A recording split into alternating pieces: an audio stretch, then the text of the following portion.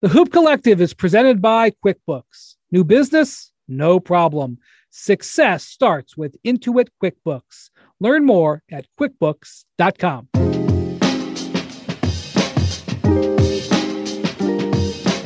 Hello and welcome to the Hoop Collective podcast. We talk about the NBA. We did small sample size theater back in November, early December.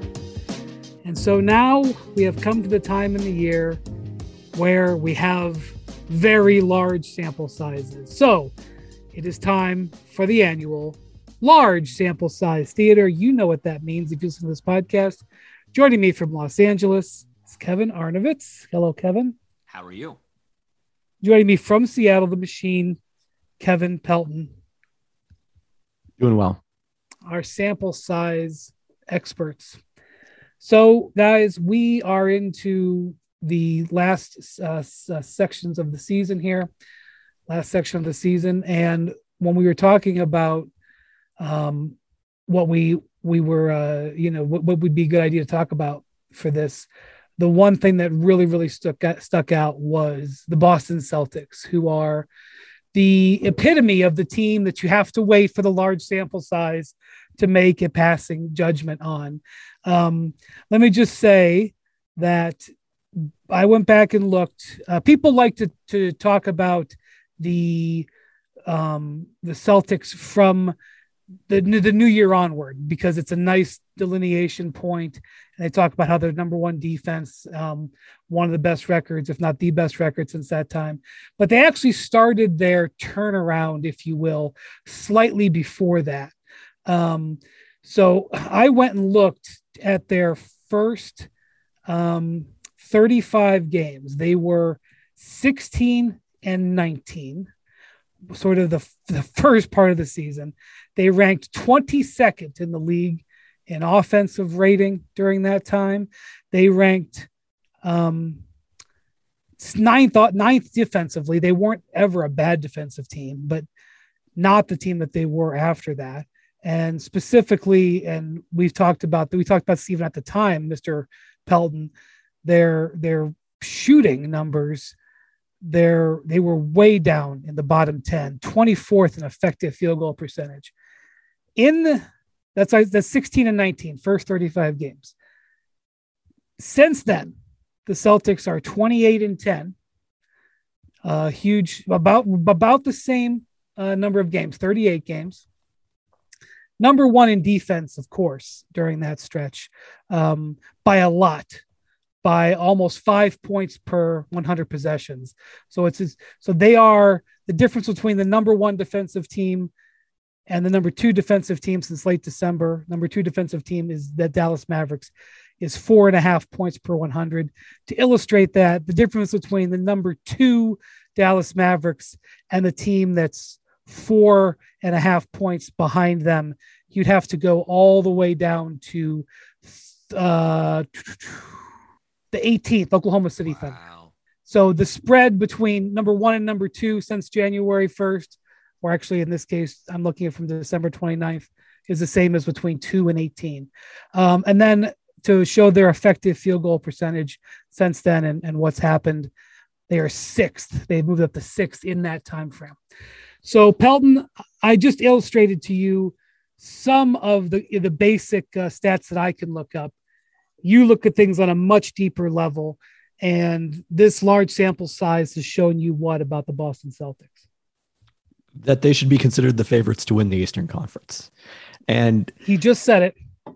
I think it has become abundantly clear, because we can talk about the splitting out since January 1st, or as you pointed out, since the 16 and 19 start, or, it was late January still where Jason Tatum was struggling, and Tim Bontemps came on this pod and talked about how he'd been the unluckiest high volume shooter in the league in terms of how often his shots were going in relative to what you'd expect from him over all the years of his career, for which we have tracking data from Second Spectrum.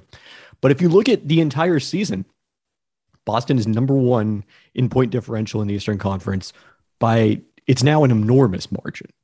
They have done extremely well against quality opposition. Chris Forsberg, our former colleague who's now at NBC Sports Boston, pointed out they have the best record in the East against above 500 teams. I mean, I think there are some reasons to think that maybe what they're doing defensively isn't quite sustainable because, they are number one in terms of opponent shooting luck. They're doing the thing where opponents don't make any threes against them. Again, Boston is the only team that has figured out how to consistently, with the exception of last year, an outlier. Other than that, they've been in the top 10 and usually in the top 5 in opponent 3-point shooting percentage every year going back, at least a decade. So maybe that won't quite continue in terms of opponent shooting, but it doesn't need to because their opponent shot quality is also the second best in the league. This switching defense has caused teams all sorts of problems. Derek White has been a perfect seamless fit. And now all of a sudden you've got this starting 5 plus White and Grant Williams off the bench.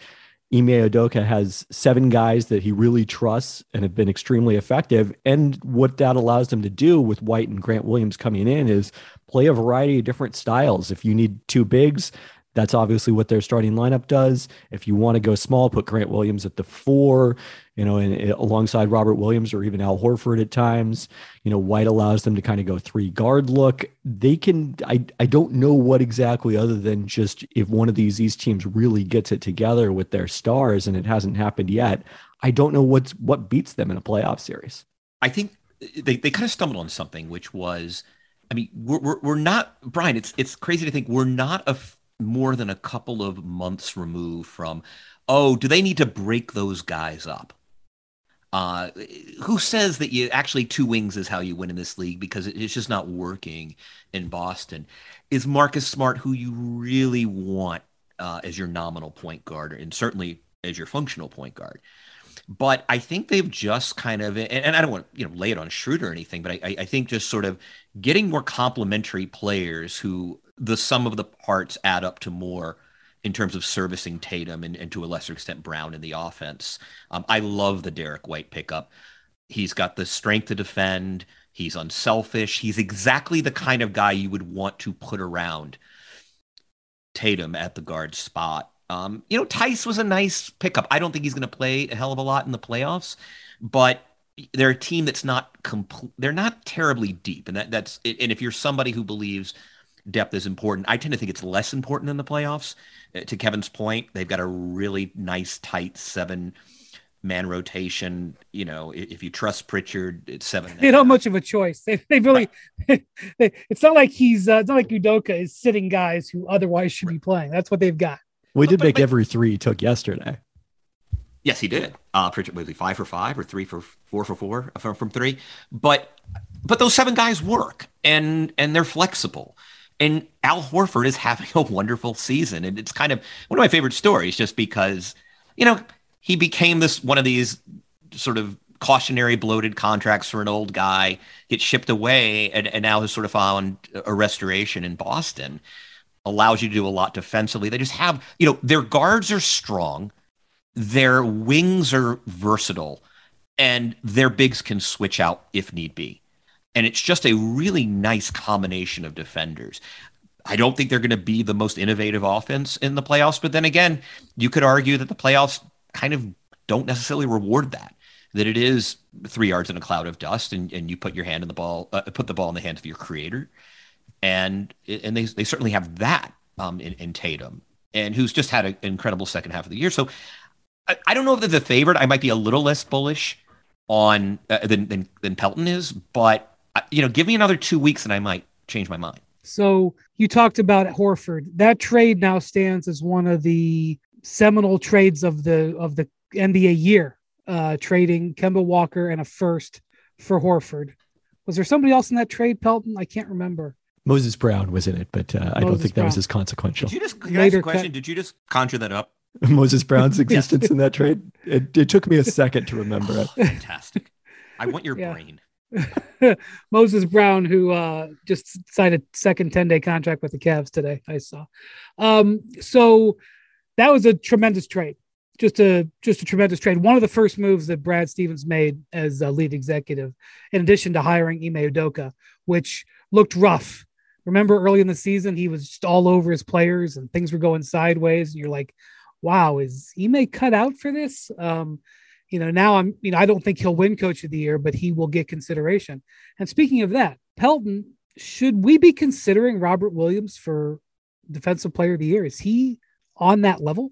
Well, it's kind of this fascinating question in Boston where is it Williams or is it Marcus Smart who's their best candidate? And, Smart has even taken to Twitter. Our buddy Seth Partnow of The Athletic tweeted something about Defensive Player of the Year a few weeks back. And Smart quote tweeted it with, guards not being allowed to win the award because we haven't seen anyone do it since Gary Payton in 1995-96. And frankly, I think that makes sense because I think generally speaking, the rim protection element is more important than what you can provide, even is somebody like Marcus Smart, who is both as good as they come as an on-ball defender and then also someone who makes a lot of plays as a help defender, takes a ton of charges. Like, he's close to the maximum of guard value. I still think it's probably not quite as important defensively as what a big does. But, when you have the number one defense in the league by such a wide margin, you have to look at somebody from Boston. I will say, I think part of what makes the Celtics so special defensively is it's not so much about their elite individual defense, but the lack of places to attack. It's the lack of any weaknesses on defensively. And that's what allows you to switch as much as they do, more than any team in the league, and not give up mismatches. Right. There's absolutely no pick on offense to run against Boston. And as you see in the playoffs, that is a favorite tactic in the last several years, with switching becoming preeminent, which is, who do we want off the menu? Oh, hey, there's Lou Williams. And I think there is no Lou Williams in Boston. There's not anything close. Pelton, are you saying that you'd like them to win the East because the metrics are screaming it to you, or do you like the matchups? Do you look at them against Milwaukee? Do you look at them against Philly?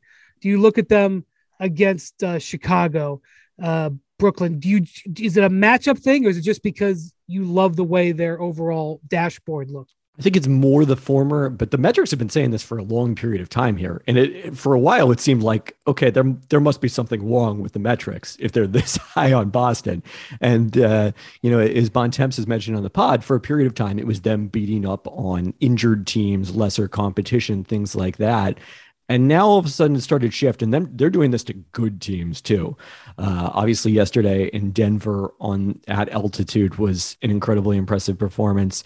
I was there for 3/4 of their win over Brooklyn at home at the TD Garden. I had to leave early to catch my flight, so I watched the end of that on TV from the airport. But maybe Ben Simmons comes back and makes that a slightly different matchup at some point in the playoffs, but Brooklyn didn't really have the size without him to deal with Tatum one-on-one, and the Celtics probably had more defensive options to deal with Kyrie and Kevin Durant than the Nets did on the other side. So, I think that matchup in particular, that's probably the one team that I think can get to a level offensively that the Celtics may not be able to match. But again, Boston was very impressive against them in a game with Kyrie on the court, which, who knows, 3 games out of that series might not feature Kyrie, assuming that the Celtics would have home court.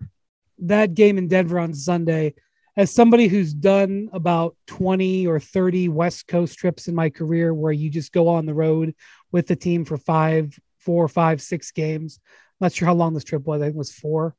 And, you get to the Denver portion of it, which a lot of times is on the way back. By the time you get to Denver, a week into the trip, which is what this was the case for these guys.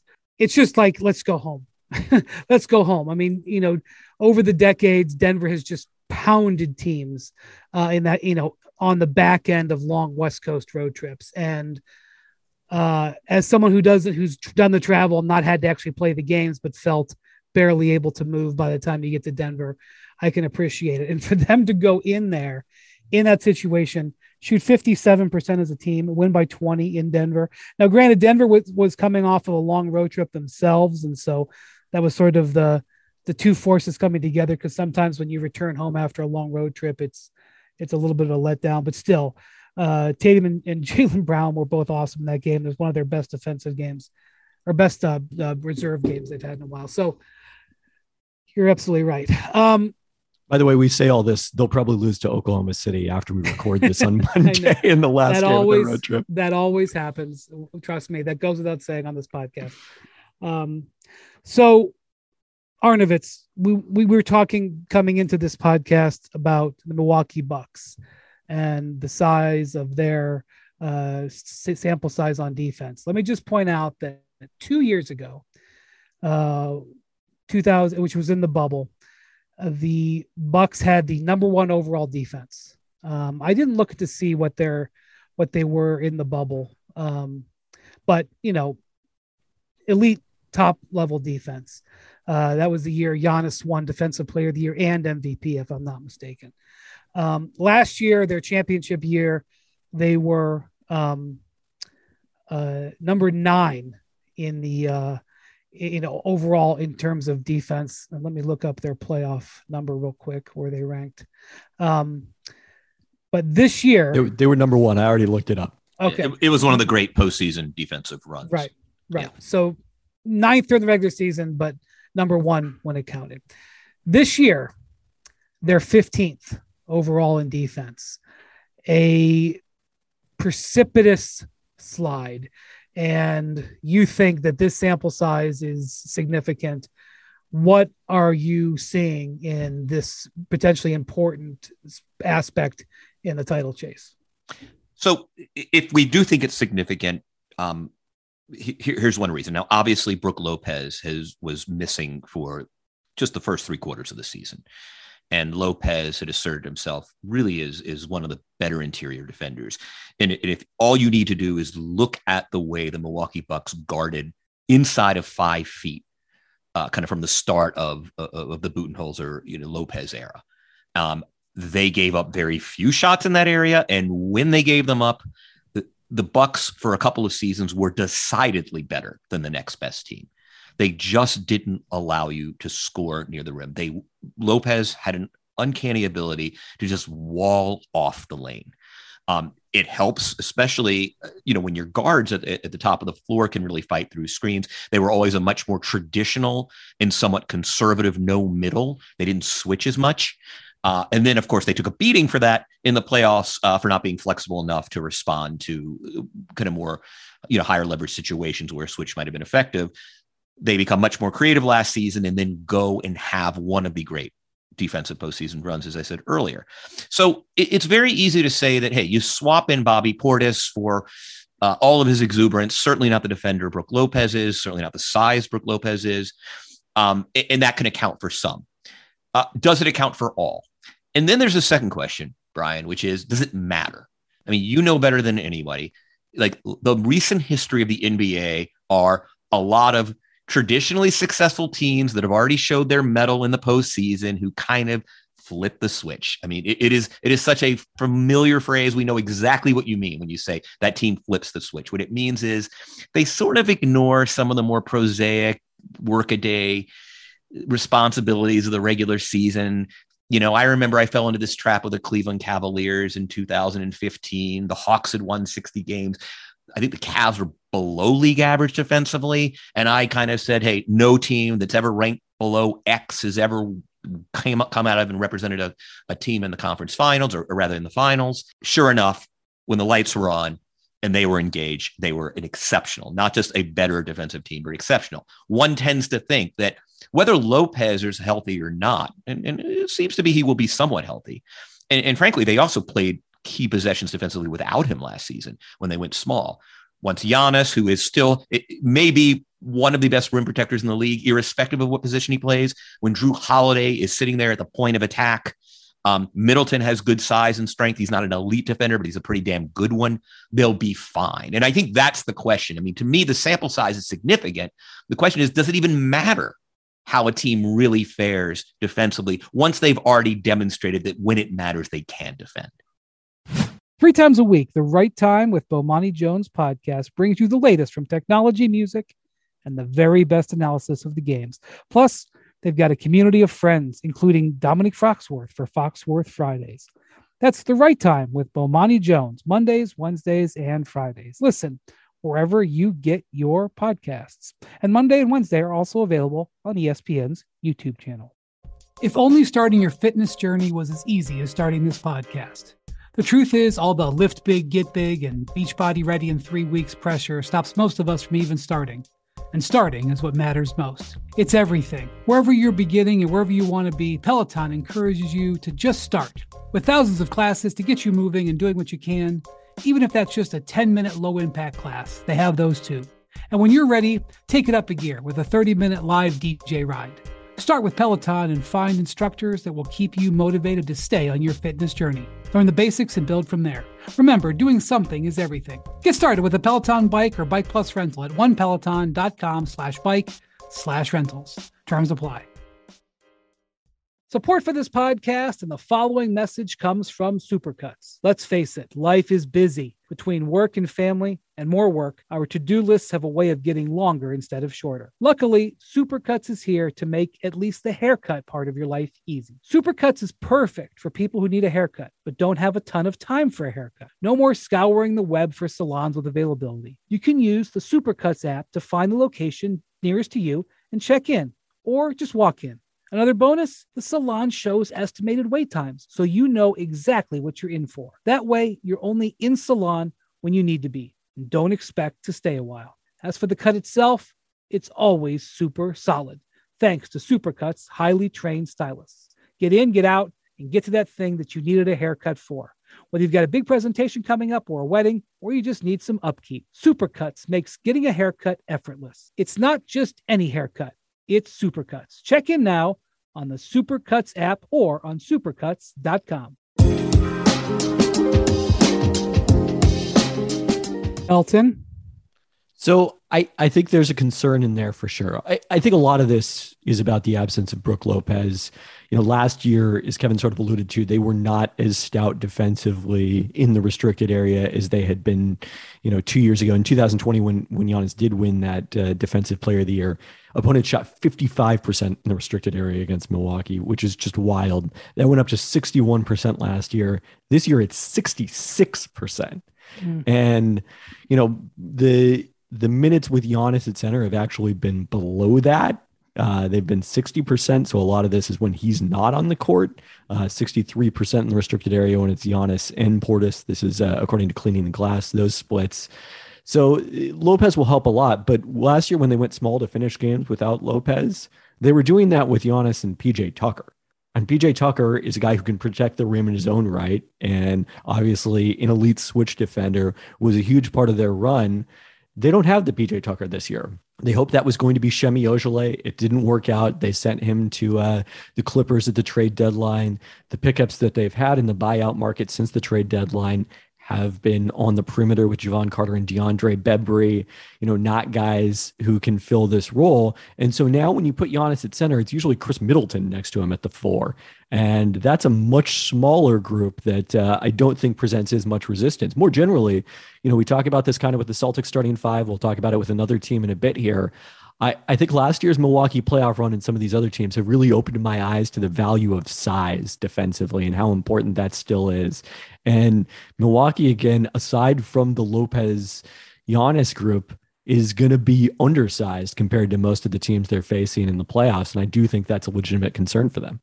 So Milwaukee, obviously, as Kevin Arnovitz alluded to, they've wandered a little bit with the focus.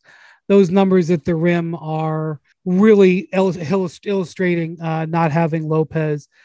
There was a couple of times this year where I started to get worried about them. And then I saw them play in person a couple of times. And it alleviated my concerns. At one point, they lost to the Denver Nuggets at home by 36 points. And Mike Budenholzer called, from what I remember, it might not have been that game. I think it was that game. He called a little meeting with the veterans and we're like, listen, do you guys want to play or not? And they were like, okay, we'll play. And then they went on this West Coast trip and scored like 135 points, like 3 or 4 games in a row. And it was like, oh, when they care, they're still really good. And when they're all together, because Holiday's had injury issues, as well as Middleton. And then of course, Lopez, on and off. Then they lost a couple of games again. And then I saw them play against Brooklyn at home, where they just were terrible down the stretch. And I was like, boy, maybe there's an issue. And then bam, they beat the Heat. They win in Chicago. They play Phoenix at home and win by 10. They go into Utah and win. And I'm like, oh, okay. And so I still am soft picking them to win the East, but maybe I shouldn't. And I'm really doing it because I know the gear that Giannis showed. But, the thing is that it's true about if you're not a top 10 defensive team, winning the championship has historically been very difficult. That's a true statement. So I still feel like they're the team to beat in the East, but this defensive issue, I think, is worth pointing out. And I think you can't rely on Brook, even though he's back. I don't know how much you can rely on him, and you don't have PJ Tucker. So they might just not be quite as good as they were last year, Arnovitz. And that means, especially with the increased competition in the East, maybe I should reevaluate that. I mean, I don't think let's put it this way. I had higher expectations in terms of handicapping on March 21st, 22nd, than I do now. I thought at this point in the season, the demonstration on the road, okay, we're starting to mobilize for the postseason. And yeah, I mean, Lopez is going to be crucial.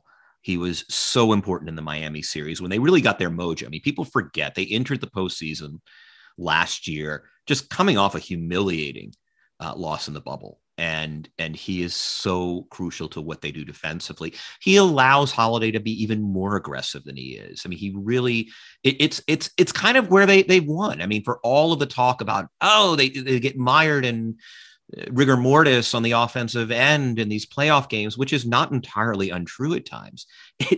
People never seem to grasp the fact that they were just racking up wins and series wins because they were one of the best defensive teams we've seen in recent history. And if that's not part of their repertoire, I'm absolutely with you. Like, I still like them, but I like them less than I thought I would at this point. And look, in large sample size theater, Brook Lopez's 79 minutes are the ultimate small sample size. So we still don't know what we're going to get from him in the playoffs. And if he is himself, it's a total game changer for them. Yes, we're out of the Gershwin theater now, back into the Cherry Lane. Boy, was that a deep reference. Good God. I will say that they traded Dante DiVincenzo, who wasn't having a very, very good year, but still is a young two-way wing, to get Serge Ibaka because they were worried about Lopez. And so, yeah, he's back, but judge them on their actions more than judge them on their words. And so that tells you a lot right there that they made that move. Okay, so when we last did this at the start of the season, one of the big topics of conversation in the NBA was the way the officials were letting the players play. They were allowing physical play. Free throws had plunged. Scoring had plunged. Pelton, I remember we were talking about how scoring was down. We'd almost gone back 20 years in terms of scoring levels. Harden was complaining. Trae Young was complaining. Guys were racking up technicals. Here we are. I haven't heard any complaints about this in months. So now that we have 1,000 NBA games instead of a couple of hundred or wherever we're at, what do the numbers show about the calls and the free throws and the scoring? Well, let's start with the scoring, because it is remarkable given where we started the season that March 2022, so far through the first 20 days, is the highest scoring month since the ABA NBA merger that was not conducted in the bubble. So the July 2020, which was 8 games, and August 2020, the rest of the restart, those are the two highest scoring. That was at 115.0 in August 2020. Where it was the highest scoring August in NBA history. I just checked. It was 100% that. But yeah, now you have to go back, I think, to the 1960s to find a month where the NBA has scored as prolifically as it has in March. And it's a combination of factors. So we do usually see over the course of the season that shooting gets better, turnovers go down, offense typically gets better. And we knew that was going to happen to some degree, even when those numbers were way down in the start of the season. But typically what doesn't happen is that the free throw rate goes up. Usually that goes down over the course of the season because players are in better shape, they're reaching less, things like that. Instead, what we have seen is that month after month, the free throw rate continues going up this season. And there definitely is an element, I think, of the point of emphasis becoming less important over the course of the season. But I was surprised. So one thing is I looked up, I had posted that about the free throw attempt rate going up each month last week on Twitter. But this week I wanted to kind of look at, okay, are these fouls coming on the kinds of shots that the NBA was trying to take away in terms of the unnatural motion and, Trae Young and James Harden and drawing a lot of fouls on the perimeter and baiting players into them? And the interesting thing is, if you look at the percentage of shooting fouls that have come outside the paint, it's higher now than it was at the start of the season when it was only 13% of shooting fouls were outside the paint, according to Second Spectrum in October, 14% in November. But it's gone up to around 15% in February and March, which is still less than where it was last season. Last season, it was almost 17% of shooting fouls were committed outside the paint. So I do think the rules change, and the point of emphasis here is still a factor. What's different is that there are a lot more fouls being called on plays at the basket within the restricted area than there were last season. That was 15% of shooting fouls last year. It's 16% so far this year. So I don't know whether that's a product of players getting to the rim more frequently or an actual shift in how that's being refereed, but that seems to be driving the massive growth in free throws much more so than it is just getting back to where we were last year in terms of the foul baiting.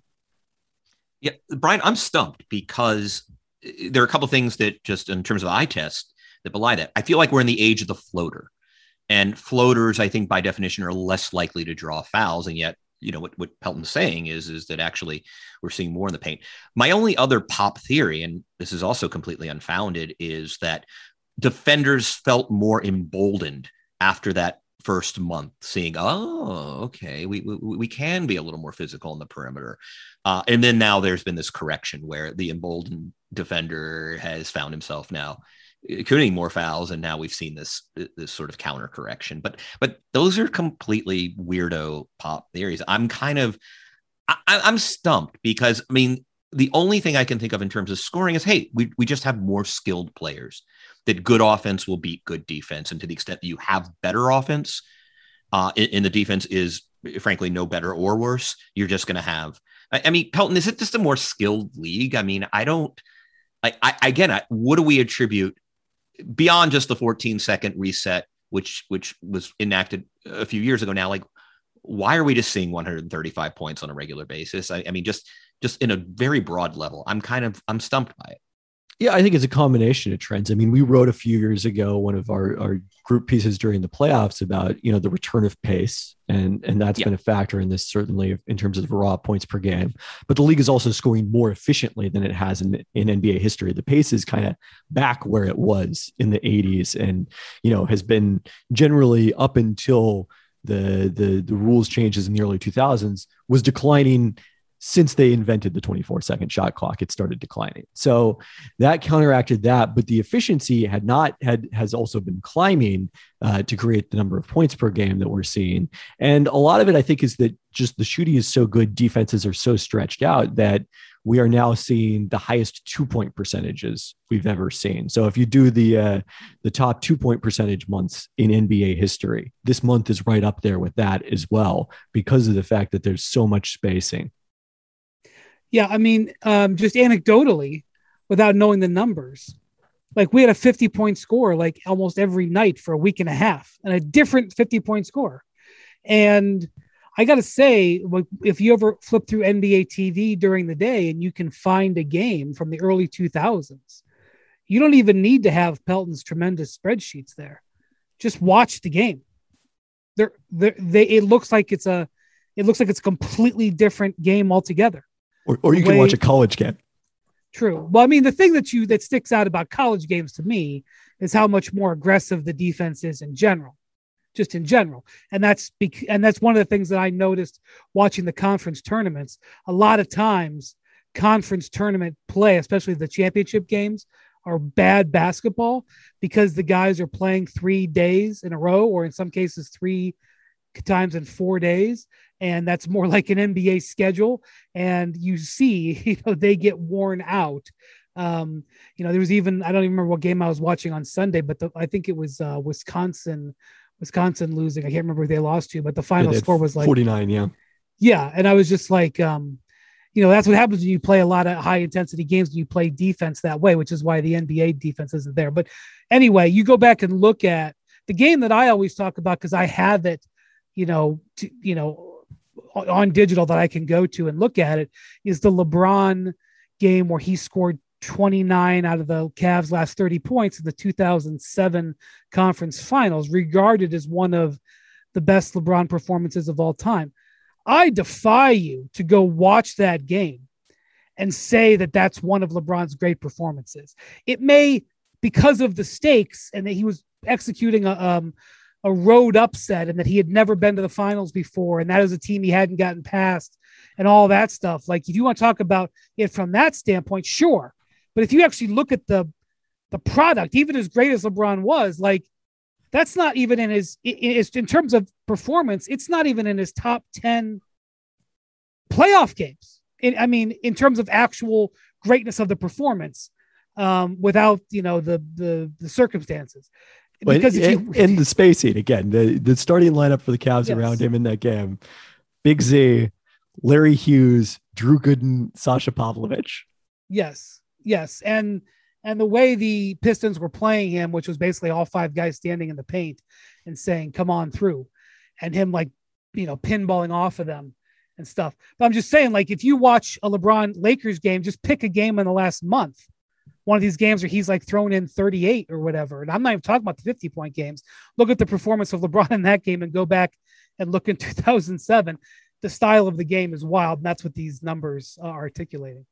Speaking of the Lakers, one thing that I think that the large sample size can tell us is this is the weakest the West has been in maybe a generation and a half in terms of depth. We very well now, we don't know who the 8th seed is going to be in the current iteration. There's going to be the play-in. Right now, as we sit here on Monday afternoon, the 8th seed Los Angeles Clippers are below 500, one game below 500. The Lakers, who are now in the 10th seed, actually they're tied with New Orleans, but New Orleans has the tiebreak at the moment. The Lakers are 30-41. They're 11 games under 500. They could get into the playoffs.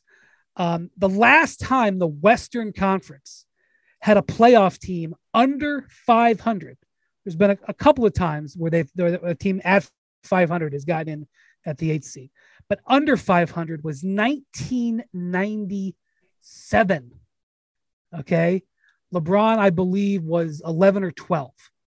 Okay. That's the last time a West team did it. And like, by the way, I just want to point something out as a quick aside before I talk about the overall general weakness in the West.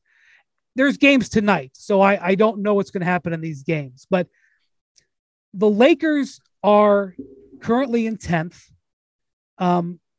The San Antonio Spurs, who had a terrific win over the Warriors on Sunday, they are currently 3 games behind the Lakers in the loss column. The Blazers are also 3 games. They played a couple of fewer games. Also, the Blazers are quasi tanking. Not quasi. They're right. Full on. Right. So I don't really. But I just want to point something out. The Lakers' remaining schedule: at Cleveland, home to Philly, at New Orleans, huge vital game, at Dallas. Let me just put it this way: at Cavs, playoff team. Sixers at home, playoff team. At Pelicans, on the road against a team right in front of them. At Mavericks, playoff team. At Jazz, playoff team. Home to the Pelicans. These are 2 vital games. Nuggets at home, playoff team. At Suns, my God. At Warriors, good God. Thunder at home, what a break. And the last game of the season, who knows who's going to be playing, but at Denver, who very well could be playing to try to get the 6th seed in that game. So that's 2, 4, 6, 8, 10, 11 games left, give or take, I think. No, what is it?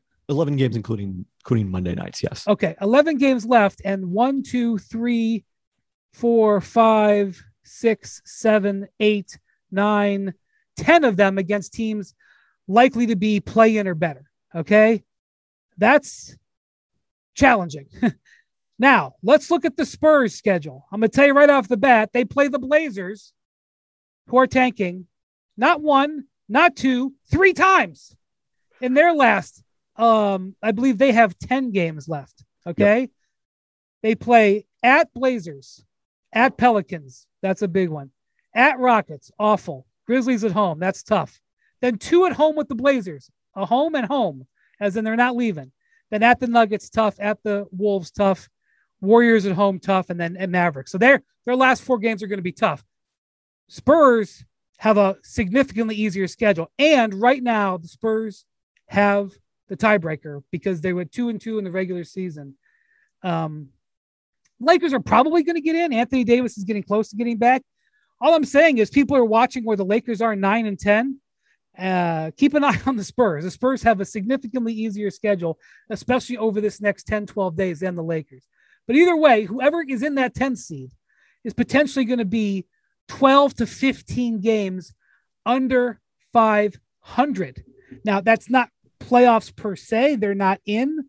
But like even the fact that a team like that in the West, I mean, there have been years where a team that's had 48 wins, and not just one year, multiple years in this last 25 since a losing team got in, where teams that had 48 wins didn't make it into the West playoffs. So Arnovitz, is this large sample size? Is this the weakest the West has been in a generation? Yeah, and there's good reason, right? For years and years and years, just the paragons of stability, reliability were the San Antonio Spurs, the Oklahoma City Thunder, the Houston Rockets, who won more games, I think, than any team other than the Spurs during, I think, a 12 or season span. And, you know, at the beginning of the year when we were doing our predictions, you could just already pencil in like 3 teams for 50 wins, mark it down. The Clippers were very good for a very long time. They were a consistent thing. And you had these, but Portland, exactly. And then on the East, you had the flagship teams of the NBA, the Celtics, the Sixers, the Bulls to a great extent, just all going through rebuilds in Philly, in Boston's case for a while. And in Chicago, just kind of flailing, to say nothing of the Knicks and the Nets. You know, there's big market teams that always punched well below their weight. But like the Spurs and the Thunder, those eras are over. And now they are kind of like all other NBA teams, not in terms of organization and competence, but just in terms of trajectory, right? Like they're going through the natural life cycles that franchises go through often when they've succeeded for a long time, and aren't the Lakers where they can just sort of go get a star and immediately reboot. So I think it's just the natural evolution of the Rockets, Spurs, and Thunder being those hyper competent teams finally petering out and saying, okay, now we've got to go kind of, we got to rebuild. We got to recycle. And I think that's what's going on, is we've lost a lot of the pencil them in for 50 win teams. Fortune favors the bold, the strong, the brave. For your business to break out of anything holding you back, you need business checking as brave as you are. Introducing Novo Business Checking. Novo is powerfully simple business checking. And unlike traditional banking models, Novo has no minimum balances, no transaction limits, and no hidden fees. Instead of a one-size-fits-all approach, Novo is customized to your business to save you time and free up cash flow with seamless integrations to Stripe, Shopify, QuickBooks Online, and more. Sign up for Novo free and join the community of over 150,000 fearless small businesses who found the customizable business checking solution that admires their brave. Sign up for your free business checking account right now at novo.co/hoop. Plus, Hoop Collective listeners get access to over 5,000 in perks and discounts. Go to novo.co/hoop to sign up for free. Novo.co/hoop. Novo Platform Incorporated is fintech, not a bank. Banking services provided by Middlesex Federal Savings, FA, member FDIC. Terms and conditions apply. That sound has to make you smile. It's the sound of another sale on Shopify, the all-in-one commerce platform to start, run, and grow your business. Shopify gives entrepreneurs the resources once reserved for big business, so upstarts, startups, and established businesses alike can sell everywhere, synchronize online and in-person sales, and effortlessly stay informed. Scaling your business is a journey of endless possibility. Shopify has the tools and resources that make it easy for any business to succeed, from down the street to around the globe. Reach customers online and across social networks with an ever-growing suite of channel integrations and apps, including Facebook, Instagram, TikTok, Pinterest, and more. Synchronize your online and in-person sales. Gain insights as you grow with detailed reporting of conversion rates, profit margins, and beyond. More than a store, Shopify grows with you. This is Possibility, powered by Shopify. So go to shopify.com/hoop, all lowercase, for a free 14-day trial and get full access to Shopify's entire suite of features. Grow your business with Shopify today. Go to shopify.com/hoop right now. Shopify.com/hoop.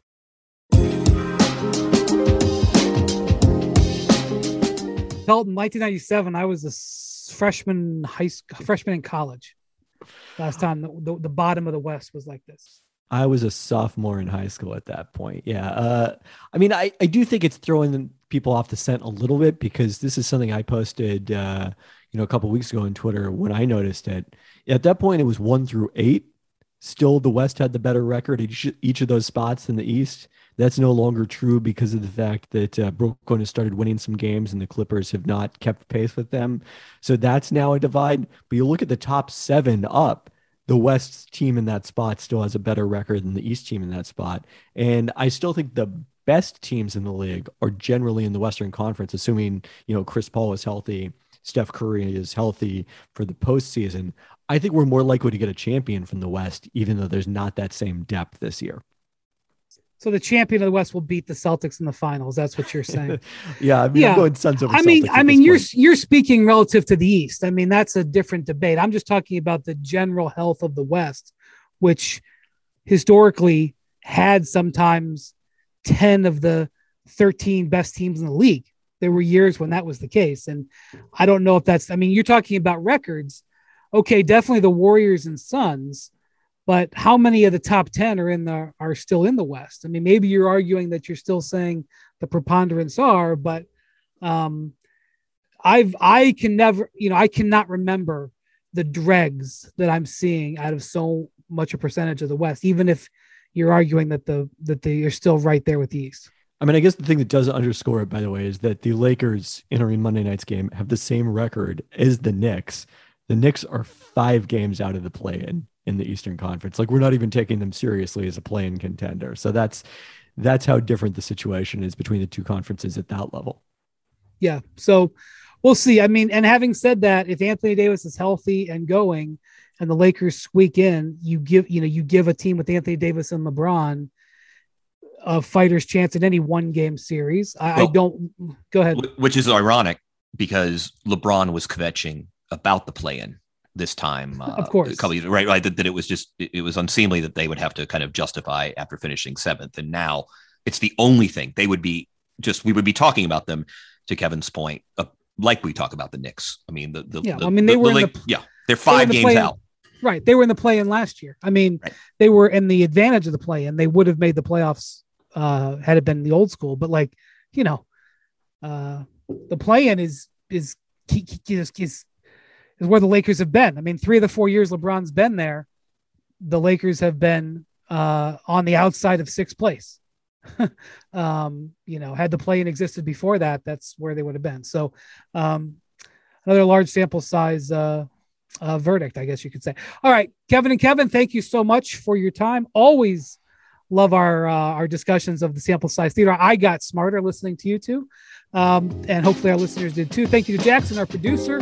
We'll talk to you guys later this week.